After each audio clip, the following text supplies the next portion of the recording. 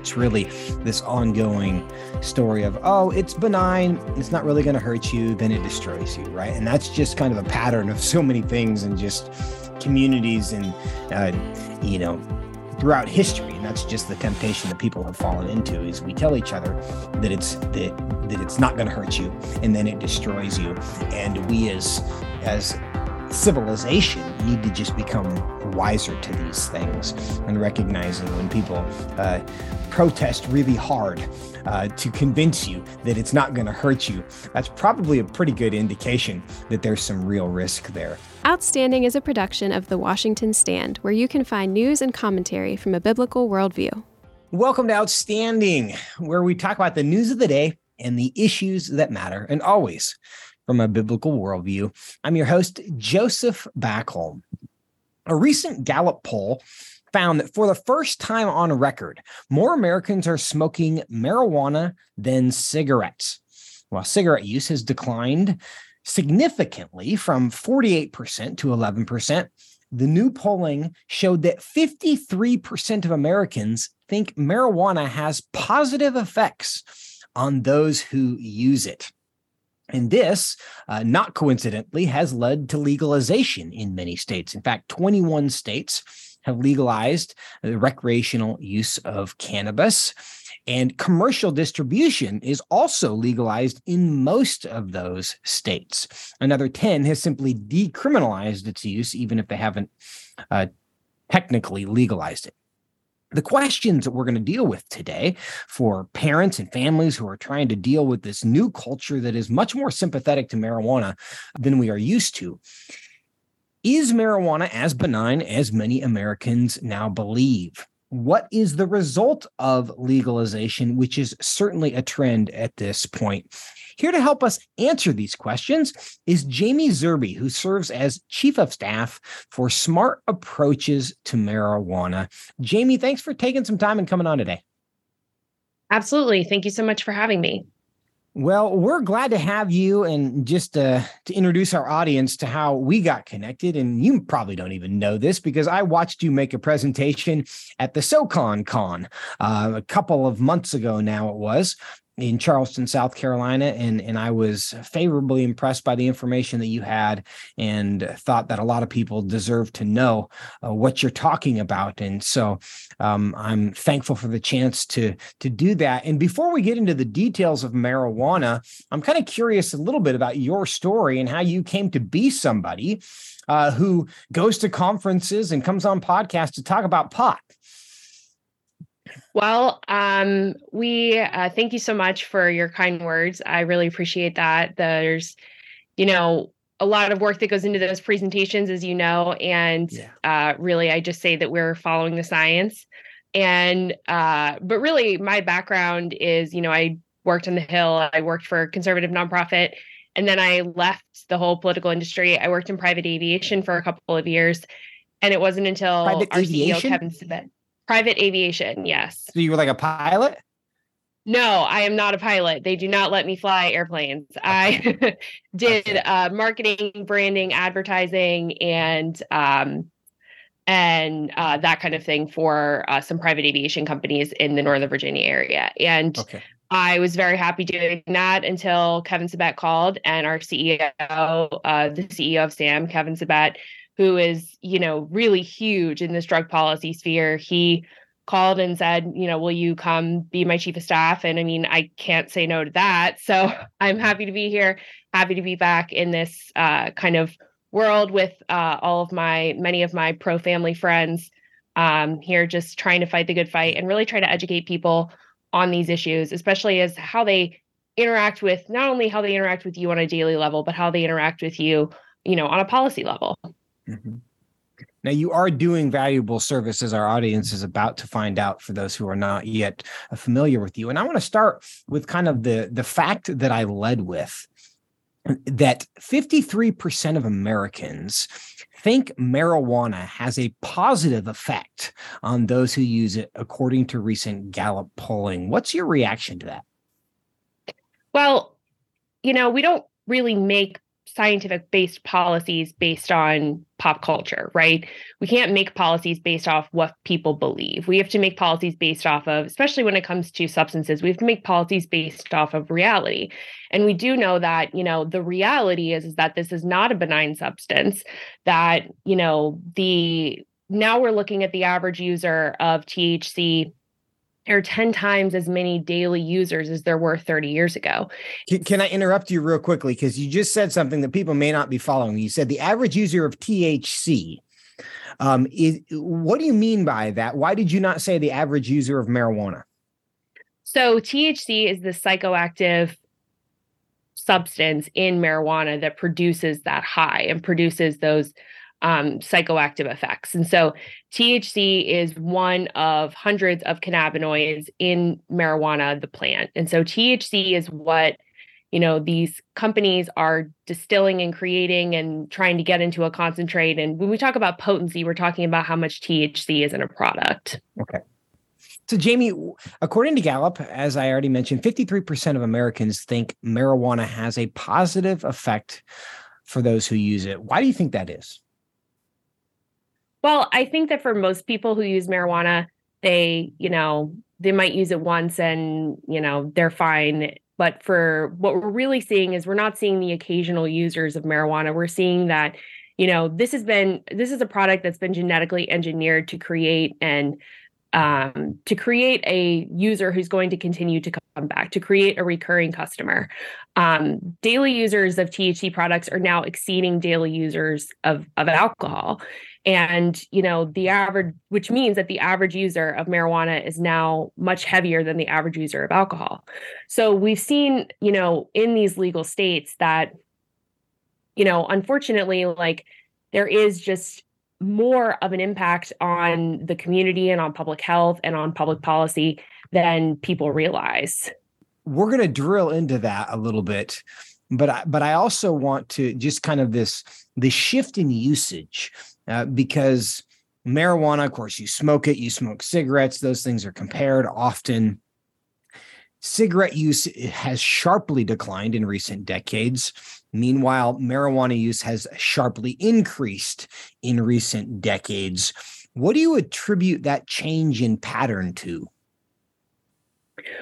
Well, I think that when we look at if you ask a group of 100 young people if it's safe to smoke cigarettes, and we're talking young people like Generation Z, if you ask them if it's safe to smoke cigarettes, almost all of them will say no. Almost all of them will say that this is not, a safe thing, that this leads to lung cancer. Everybody knows that because we've had decades of public health advertising and public health efforts to educate people on the dangers of smoking cigarettes. But if you ask that same group of 100 young people if marijuana is safe and benign and if it's safe to consume, we're looking at 60+% of them that will say, yeah, it's totally fine. It's not going to hurt you if you use it, once, or I use it all the time. I've seen statistics that have said that 20% of high school seniors are using marijuana at some point in their high school senior year. So this has really taken over as the new tobacco. We've got this industry, this tobacco industry that has built their entire business model based on finding young people, addicting them to their product and making lifelong customers out of them.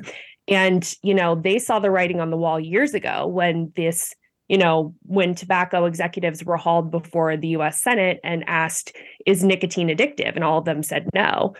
Ever since then, they've been trying to they've been on the defense of public health and public policy, and now they've found their new product and they're trying to addict the next generation.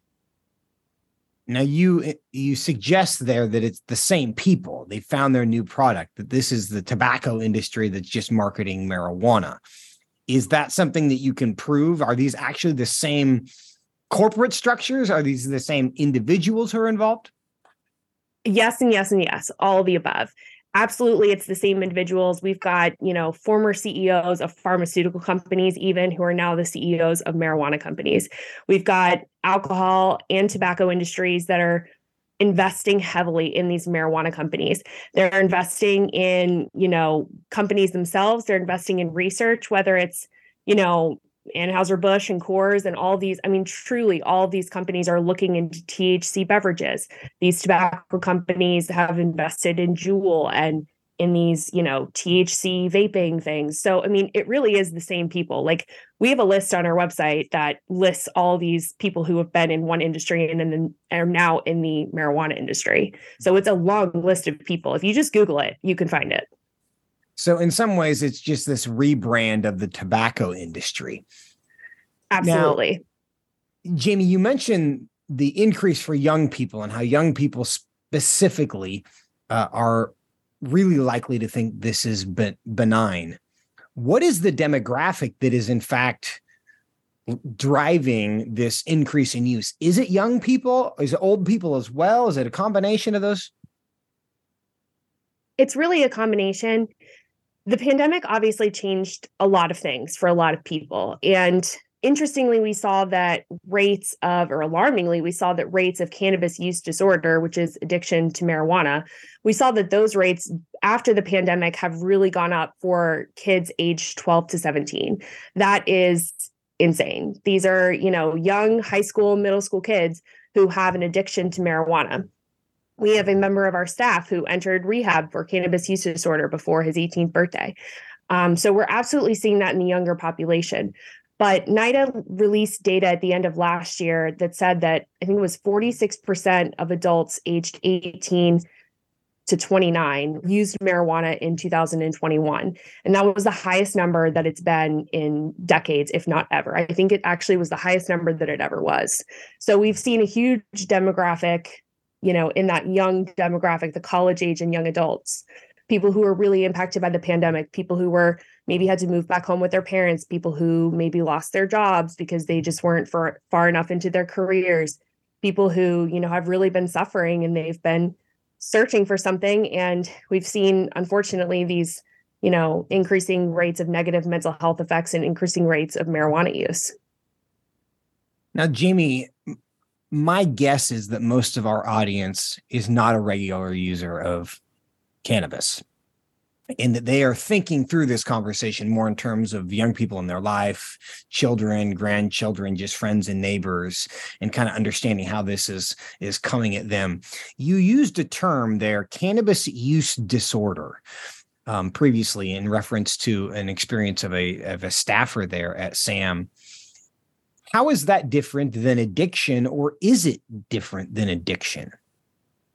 So that is addiction. Cannabis use disorder is the, medical term, clinical term for addiction to marijuana. But we're told you can't be addicted to marijuana, right? That's why kids love it. Well, yes, that's what we're told. But, like I said, we can't let popular opinions dictate our health policy, because that's not the reality of the situation. We just had our summit in Washington, D.C. last week, and we had Dr. Drew Pinsky. Most people my age know him just as Dr. Drew. His daughter, Paulina, came and shared her story of how she thought that, marijuana was not addictive, and she realized that she was addicted to it. And she's been sober for over 400 days, and she has an incredible story. But she shares a lot about how this is something that most people don't realize, and how she still sees this a lot in her daily life with her friends and with her peers. So this absolutely can be addictive. How do you convince people who don't believe it's addictive that it's addictive? I think look at the science, because we have, data that says that, 1 in 3 people who are using this meet the criteria for an addiction.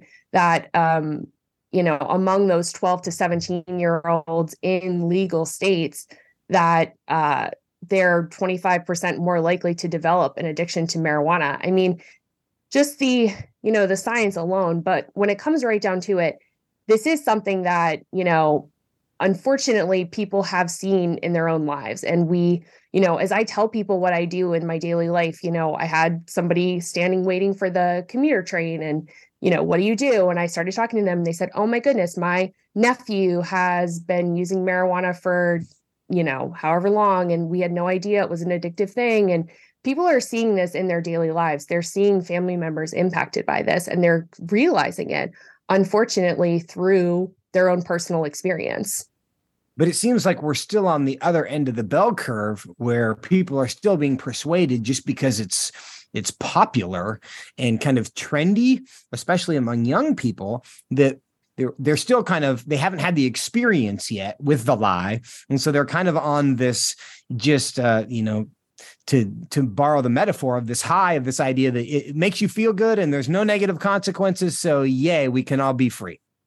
Well, that is popular culture these days. And it's really interesting because when I lobbied on this issue, I heard a lot from the libertarian folks who would say things like, just let, everybody back off. It's, to borrow a phrase, my body, my choice.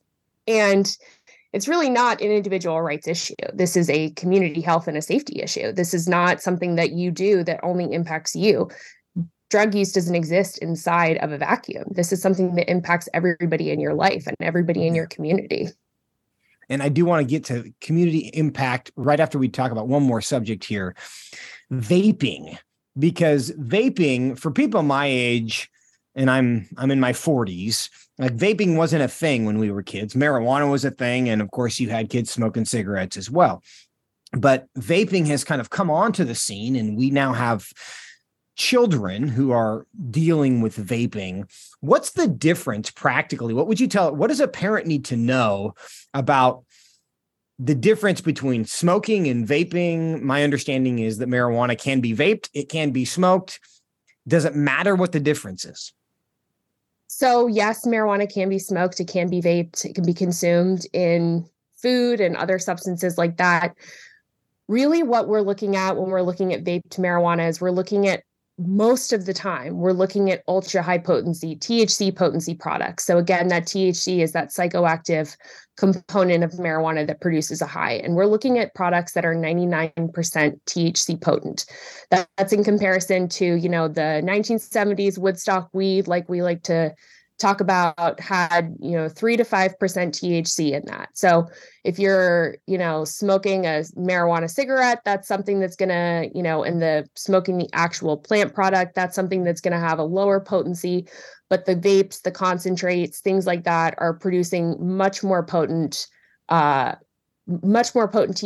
They're producing much worse effects because we've seen through decades of scientific research that the more THC that something has in it, the higher the THC potency, the higher and greater the risk, especially for young developing brains. So these things are very easily concealed. They might look like a USB thumb drive. They might look very benign, but they are not. And if you find that your young person is struggling with this and they don't know how to stop, there is help. It's not just you. It's not your young person. This is something that has been engineered by corporations to try to addict our children and try to get lifelong customers. So it's not something that is completely, a one-off thing. It can happen to you. And if it's happening to you, I really encourage you to get some help.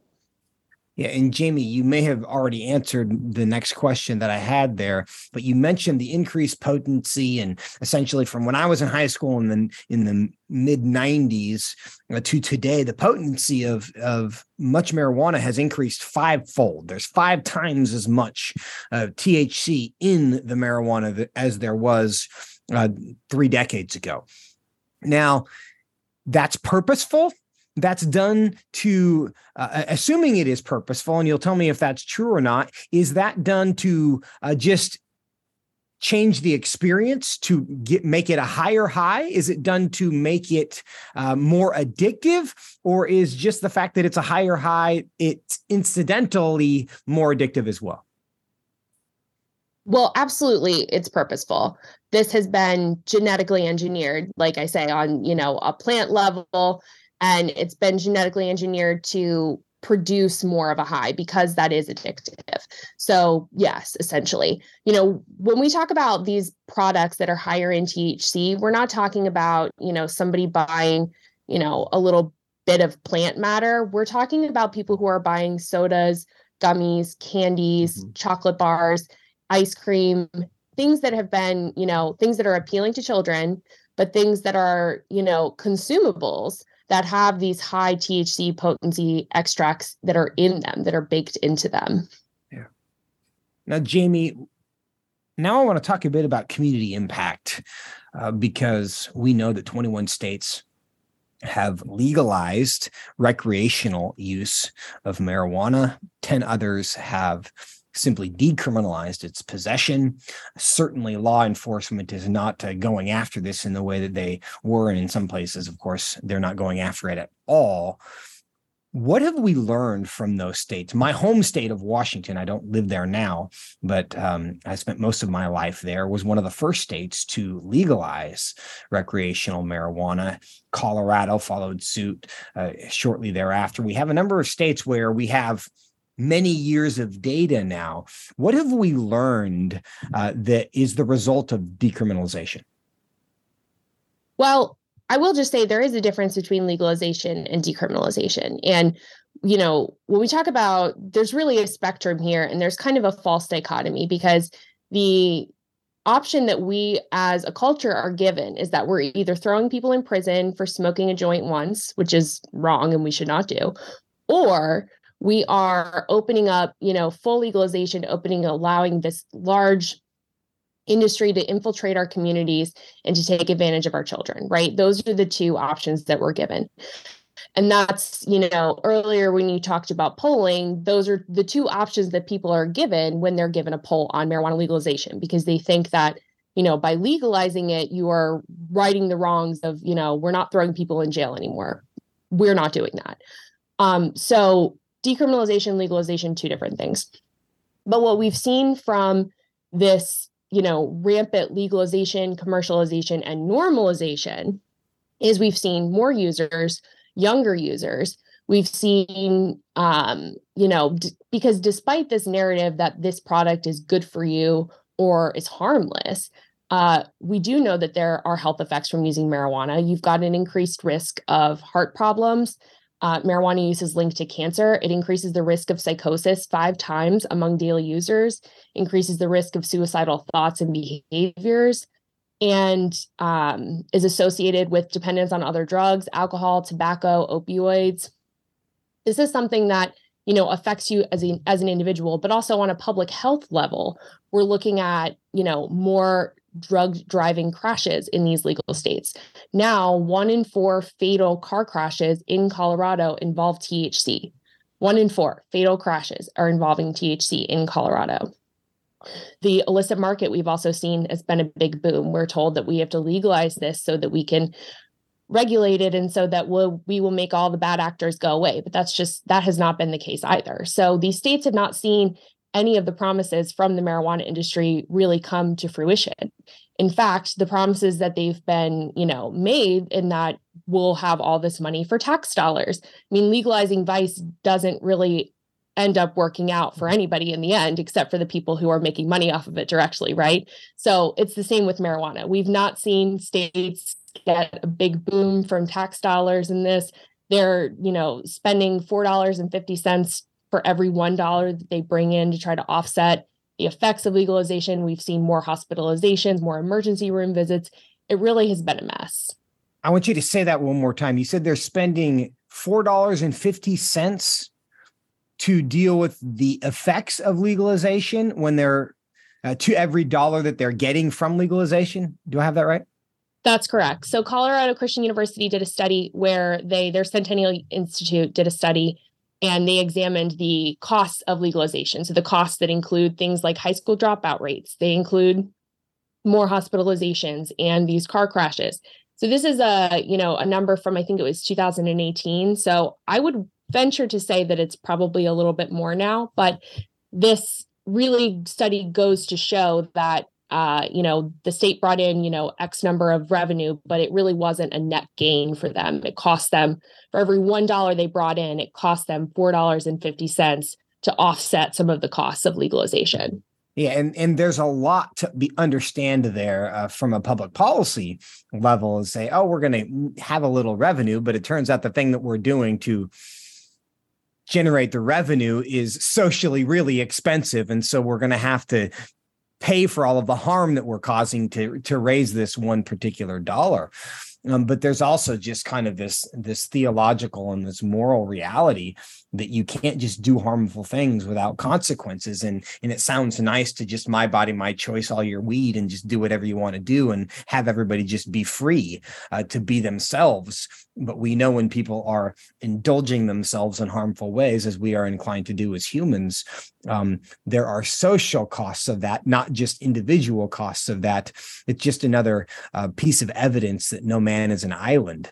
And we do have an interest in what our neighbors are doing. And C.S. Lewis, and this is a bit of a tangent, but I think it's relevant because we hear it culturally. It's like, what business of it is yours, what I do with my body and my time? And we all just want to be our own being. But C.S. Lewis talked about communities and society as essentially a fleet of an armada of ships sailing along the ocean together.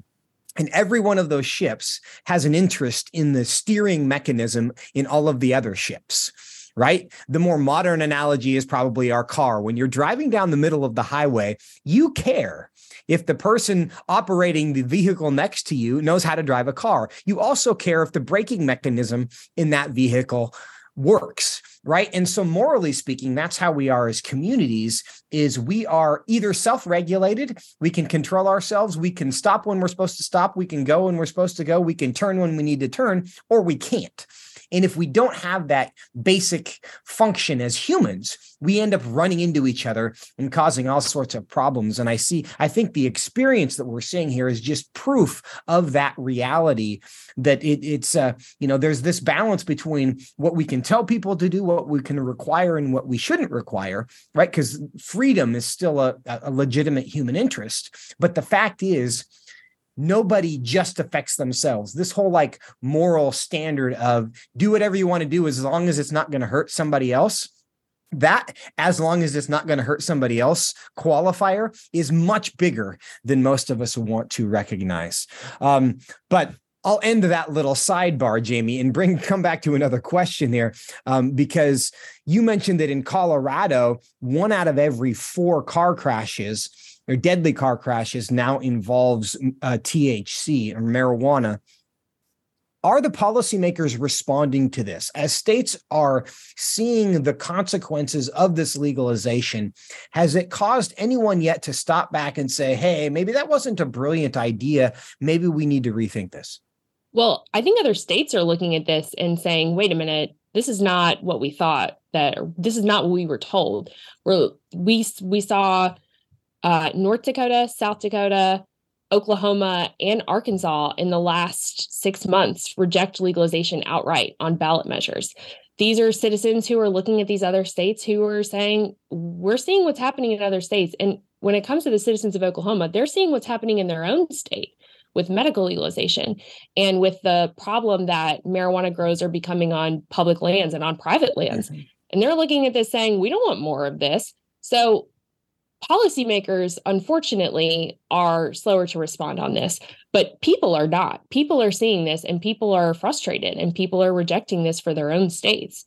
So yes, this is something that people are concerned with, but it's not quite as, easy of a solution as, something else where you can just go on TV and talk about it for 2 minutes. This is something that's going to require some serious thought. And it's a culture issue. It's how are we going to make treatment for people who are suffering from substance misuse? How are we going to make treatment easier for them to access than drugs? One of the things that seems very different between the tobacco industry and the marijuana industry, and though you pointed out the fact that in many ways those are the same, is we're not regulating the marketing of marijuana at this point in the way that we came to with tobacco. Again, Washington State is my greatest point of reference for legalization.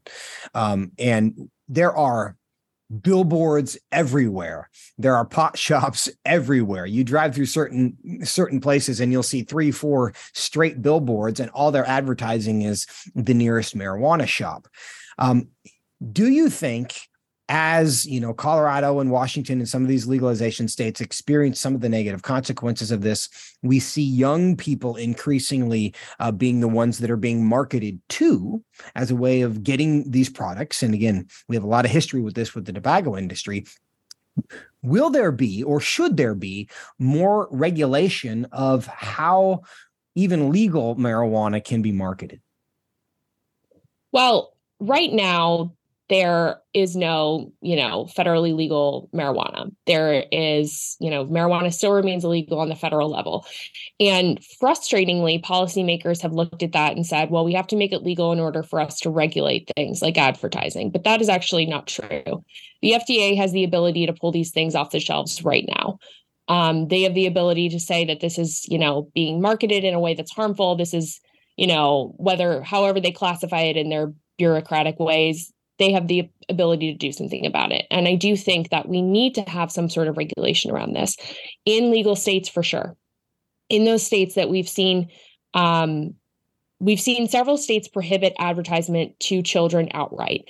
But in these states, they're not prohibiting specific things such as, prohibiting, the use of characters like superheroes to advertise these products. So some of these advertising regulations definitely need a little bit of work. We just awarded our Activist of the Year to a doctor in Phoenix who has been working on this tirelessly to make sure that this industry can't advertise to young people, because it really does impact people. It impacts the way that they see the product. It impacts the way that they see it as benign. And so you're correct in that this is, unlike tobacco, who, you can't have flavored products advertised, marijuana gets to do kind of whatever they want. And unfortunately, their lack of federal legalization is something that the proponents say, if only this were legal. That's not true. We can do something about this right now, today. Yeah. It's interesting as we talk about the pattern of how this is being sold to people. It's really this ongoing story of, oh, it's benign, it's not really going to hurt you, then it destroys you, right? And that's just kind of a pattern of so many things and just communities and throughout history. And that's just the temptation that people have fallen into, is we tell each other that it's not going to hurt you, and then it destroys you. And we as civilization need to just become wiser to these things and recognizing when people protest really hard to convince you that it's not going to hurt you. That's probably a pretty good indication that there's some real risk there. Jamie, what would you say as we wrap up here to parents, maybe policymakers, just people who care about this issue, don't like the trajectory of just making vice more available, more common, less stigmatized? What can people who care about this do about it? Well, I think absolutely what we can do on an individual level, we can pray, right? And that's something that people look at and they say, oh, well, thanks for those thoughts and prayers. No, it does matter. This is a cultural issue. This is a heart issue. This is something that we as Christians and as individuals can look at and say, how am I looking at this issue from a biblical worldview? How am I discussing this with people on a daily basis?